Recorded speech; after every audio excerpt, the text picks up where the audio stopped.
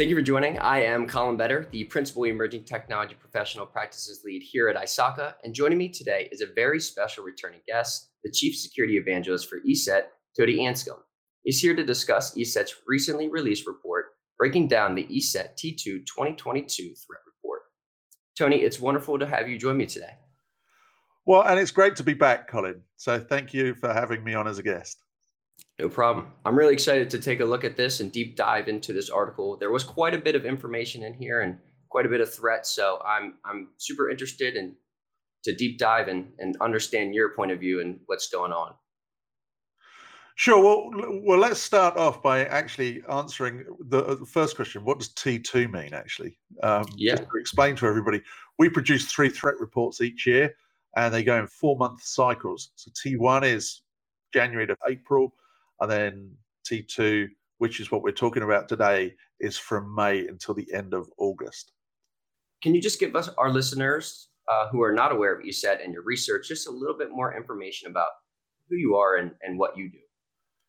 Well, so ESET is a cybersecurity company. We've actually been producing cybersecurity products for over 30 years now.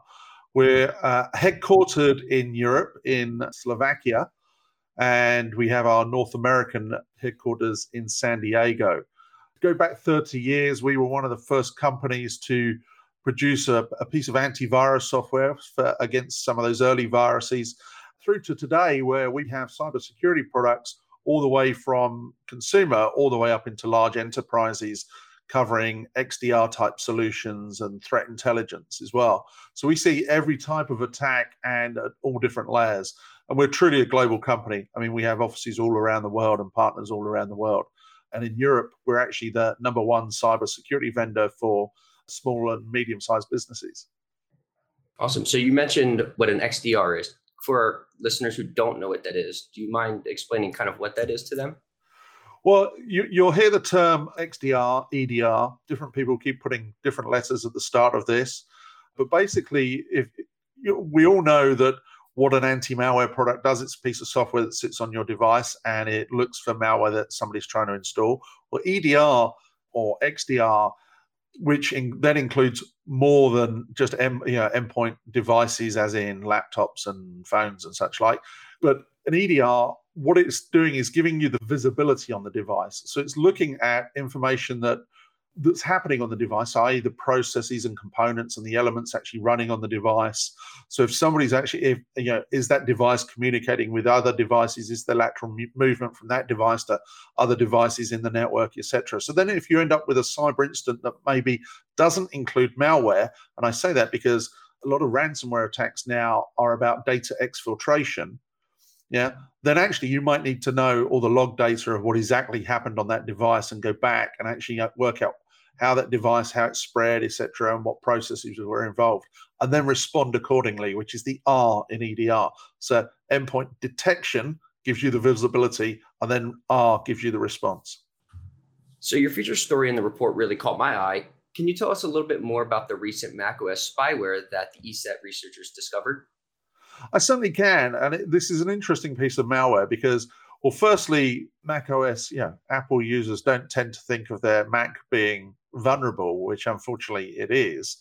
And more cyber criminals are shifting this way. What was interesting about this was this particular attack works on both pieces of silicon as well. So both Apple silicon and Intel silicon. So any Apple user will know that there's a slight difference in the device type. But Cloud Mensis is malware that's affecting macOS and its architecture independent, like I say.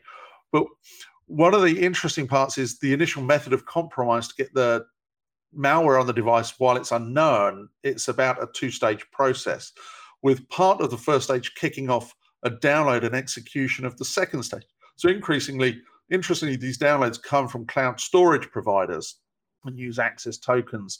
So it appears even the cyber criminals are somewhat concerned about security in how this malware operates on the device. But I think one of the big things in here for me was it circumvents Apple's transparency, consent, and control system. Any Apple user will know that when you try and make a change to the system settings, or you try and install software, or you try and do something on your device, Apple pops a box and you need to re-authenticate, it actually circumvents that. So they're using a vulnerability in the TCC system to actually circumvent that entire confirmation from the end user. So it does appear this malware has limited distribution at this moment in time, and it's about exfiltrating files. So it is, as you termed it, spyware. But like I say, once one cyber criminal starts exploiting a vulnerability in a system, you'll see other cyber criminals start doing similar things as well. So I think that's super interesting. Yeah, that is quite interesting. I myself have a Mac, and that's a bit scary. Do you know what kind of chipset it's affected on the Macs, or is it just all of them? It's actually on both. It's independent of architecture. So whether you're using the Apple silicon or whether you're using Intel silicon, it works on either. Wow, that's a bit scary. Well, that was the other odd, strange thing. We've actually seen, it's the first time we've seen something attack the M1 architecture. Wow, and it just bypasses that authentication process. It certainly does. And as a Mac user, I'm also a Mac user, Colin. So I'm very aware that little box pops up on a frequent basis, and we re-authenticate. But like I say, in this particular instance, it bypasses that re-authentication. Wow. Well, thank you for explaining that. I appreciate it. Your research highlights a sharp decline in RDP attacks. Why do you think that is, and what can our listeners do with this insight? Well, so firstly, let's just disclose what RDP means, Remote Desktop Protocol. It's basically Microsoft's protocol that allows remote Windows users to access their Windows environment, exactly as it says, remotely. So this is commonly used by, I would say, businesses, educators, or whatever, to give access to employees or faculty and staff when they're remote. Now, what happened at the start of the pandemic, of course, all of us needed to be remote. So a lot of smaller organizations just used the facilities that were already within the operating systems they had and switched on RDP.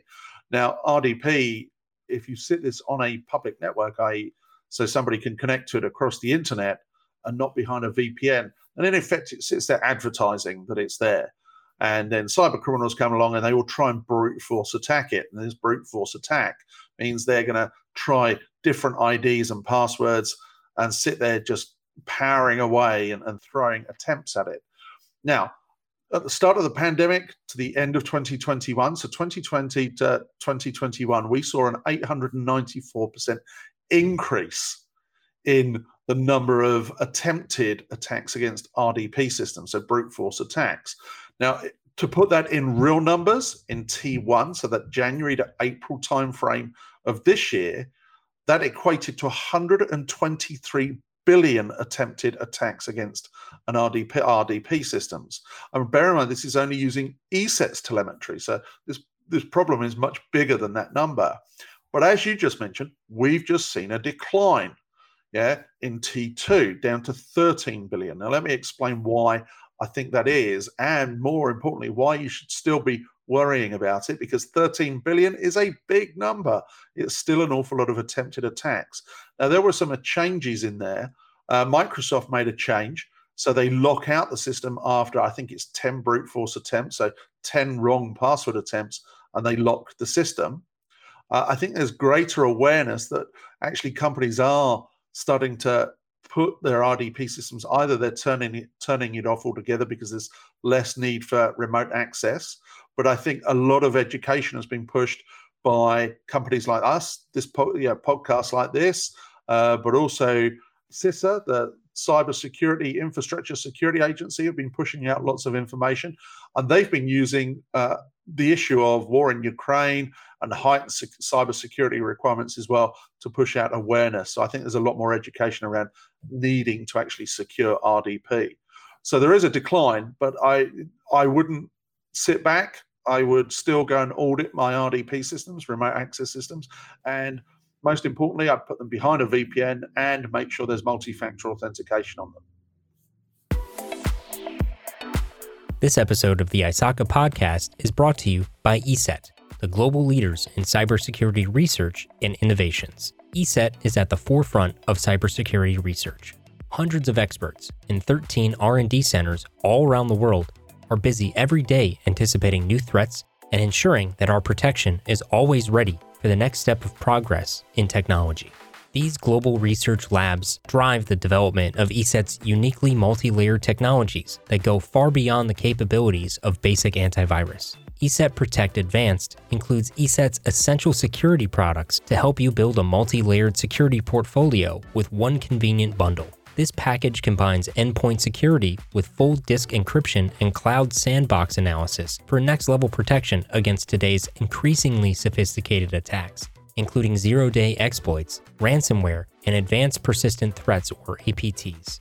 For the remote workforce, it adds an extra defense against phishing and other scams, and encrypts data at rest on each user's device. And it's completely manageable through the ESET Protect Cloud Console, improving total cost of ownership. Right now, ESET Protect Advanced is 20% off, and you can try it before you buy. Get your free ESET business trial and save 20% at business.eset.com. So, what has this research shown about how the Russia-Ukraine war has affected the cyber threat landscape? Well, so one of the big things in here is ransomware, and I think interestingly, if we look at the ransomware numbers, and I pull this one out particularly to do with this as well, because if we look at ransomware in that T1, we saw an increase in ransomware attacks against Russia. So some of those cyber criminal groups actually started attacking, in effect, as activists, attacking targets in Russia. Well, what we saw is then that decline again in T2. So the shift changed back from activist targets in Russia to actually monetizing targets, and the number one country became the US again, accounting for 7.5% of all ransomware attacks globally that we see, followed closely by China at 6% and then Israel at 5.5%.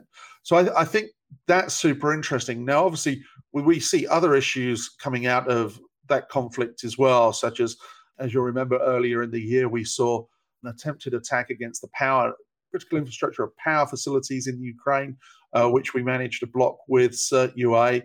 And there were certainly data wipers and such like. So I think this is an area of concern, and I think we are seeing trends go back and forth. So, for example, this ransomware decline, which I don't really see as that much of a decline. So if you look at our overall numbers in that T2 threat report, it looks like ransomware went down 24%. And there could be a whole mix of reasons in there. One is that decline in numbers against Russian targets, but also, I think there's lots of other stuff going on in there as well around the Office of Foreign Asset Control sanctioning more crypto wallets, more increased awareness, more cyber incident reporting, which increases people's spend on cyber security. So I think there's lots of other reasons in there as well why we might be seeing some decline. But interesting how the war is making cyber attacks shift geographically like that.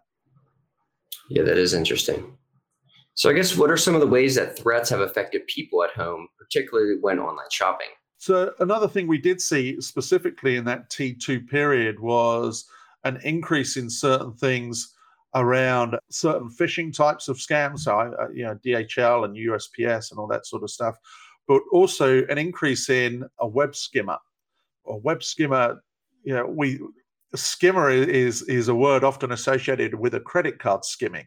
So when you go into an establishment, you hand over your card and somebody skims it through a device and it replicates your card. So I think now think about that on a website. So in effect, what somebody's doing is that cyber criminals have written a piece of software, they go along to a legitimate website and they overlay that website in effect or insert some skimming code in there. So we saw an increase, a threefold increase actually in MAG-ECART malware in that period. So what that means is that when you're going to a legitimate site, unbeknown to you, somebody's skimming the credit card off and taking the details. A good example of that, I think, British Airways suffered with what's defined as code injection, which was a skimmer in a similar way several years ago. So my point here is that it can happen to really big websites as well as smaller websites. So you need to be cautious of using credit card data like that. So one thing I'd suggest is if you can use systems that don't force the transfer of your credit card data into a site, so for example, Google Pay, Apple Pay, or even PayPal, where you're not transferring card details, then that will actually help protect you. So you're saying use Apple Pay, Google Pay, and PayPal, or do not? Or no, I'm saying do use them, because what they do is it means you don't have to put in your credit card details. So therefore, that skim of your credit card data, i.e. the number, the name, the address, the CVC number, etc., is actually never happening. So what they're using is, in effect, like I define it as like a transaction ID, and it stops the information flow. So your data is never actually being broadcast. Gotcha. So why have the number of crypto stealers and cryptocurrency themed phishing lures risen? Well, some of this I think is if you're a cyber criminal, you're focused on that whole crypto area. One thing you may have been doing previously is coin mining or whatever. So, i.e., because you could make money from using the resource of somebody else's device. But unfortunately, as we all know, the cryptocurrency market has taken a fairly significant decline over this year. So suddenly coin mining is not as valuable to cyber criminals. So rather than actually trying to mine and make money that way by using somebody else's resources, they've switched to crypto stealers. And what that involves is information stealing, so i.e. through phishing or through some other mechanism. And in effect, what they're trying to do is get the crypto account details off of you so they can then go and steal your cryptocurrency. I mean, it's just a switch of tactic to whichever is making them the most money at times. The gain, by the way, in crypto stealers, we've seen nearly a 50% increase. So that's significant. That is a lot. So it basically they're harvesting the data from, if you have some kind of extension in Google Chrome or whatever, and they can go in and through memory and grab your credentials and basically pass it that way. Yeah, absolutely. And that's one of the reasons why, if you've got cryptocurrency accounts and such like, make sure you're actually securing them with two-factor authentication. Make sure you've got a secondary authentication mechanism in there. So if somebody is managing to steal the password and the ID, that actually, if they try and break into the account, then they're going to get blocked as well. So what do you attribute the overall decline in threat detections overall? Well, that's a great question, isn't it? Should we sit back and turn and say, hey, we're eventually fixing this cybercrime thing? And the answer to that is no, I don't think we are fixing it. I think it's becoming more targeted. And that's the way I would read this. And some of it, I think, is that effect of the focus on cyber warfare, the focus in other regions in the world where some of these attacks may have come from, the restrictions on monetization, so like I say, sanctions and stuff like that. So I think all these things are having a significant an effect on that specific decline. I think cyber criminals are also becoming way more targeted in their approach. I'm going to use a sponsored nation state attack as an example. At the start of the year, we saw Lazarus Group put out a campaign against, fairly general campaign on LinkedIn, trying to fish for information for people off LinkedIn using job applications. Then in T2, we saw them target two individuals, one in an aerospace company in the Netherlands and a journalist in Belgium. If suddenly you can spearfish as opposed to being phishing, which is general, and suddenly you can spearfish because you know enough about certain individuals, then I don't need to put those great big campaigns in place, and therefore it becomes far more targeted. And I think that's what's happening to cybercrime. Yeah, I agree with you on that one. So what did you find the most surprising discoveries from this research document? Well, I think the macOS one that we've already covered was pretty interesting. And I think this decline in ransomware was significant as well. The ransomware one, if I had to pick out, if I had to pick out two things out of the report, it would be the move in phishing. So Emotet came back into play in that T1 threat report, and then in T2, we saw a very slight decline in phishing numbers. But if you take the increase in T1 and then look at T2 and that slight decrease, it means it's still on the way up. So we're still seeing more phishing emails. DHL, USPS phishing emails are landing in my inbox every day. That seems to be the flavor of the day. But also like the increase in campaigns. So Emotet came online back in T1 and then went offline in August. Does that back up the theory that the people are running these as businesses? Does it mean that actually they took a holiday? So I think that one's significant in there for me in that report. And phishing and ransomware are always top of mind. So I think those two specific components, and the ransomware, we already discussed the numbers. And those are my two big takeaways from the report. I guess just to add on to that, what is your favorite discovery from the research? Well, I had a fear you were going to ask me this question, Colin. Yeah. And I looked at the report and thought, I can't have a favorite piece of malware or a favorite piece of cyber incident. We talk about a lot of negative things, and none of them are my favorite. What would make me happy is if I picked the report up and it had nothing in it because nothing happened. So my optimism that one day we can do that. Yeah, that would be nice. As much as I hate to end this great conversation, it's all the time that we have left today, unfortunately. Tony, I just want to say thank you for your time today. It was so great to dive into ESET's threat report with you. For our listeners, if you were interested in reading ESET's full article breaking down the ESET T2 2022 threat report, please click on the link in the description below. Again, thank you, Tony, for being our guest once again, and a huge thank you to ESET for sponsoring this ISACA podcast.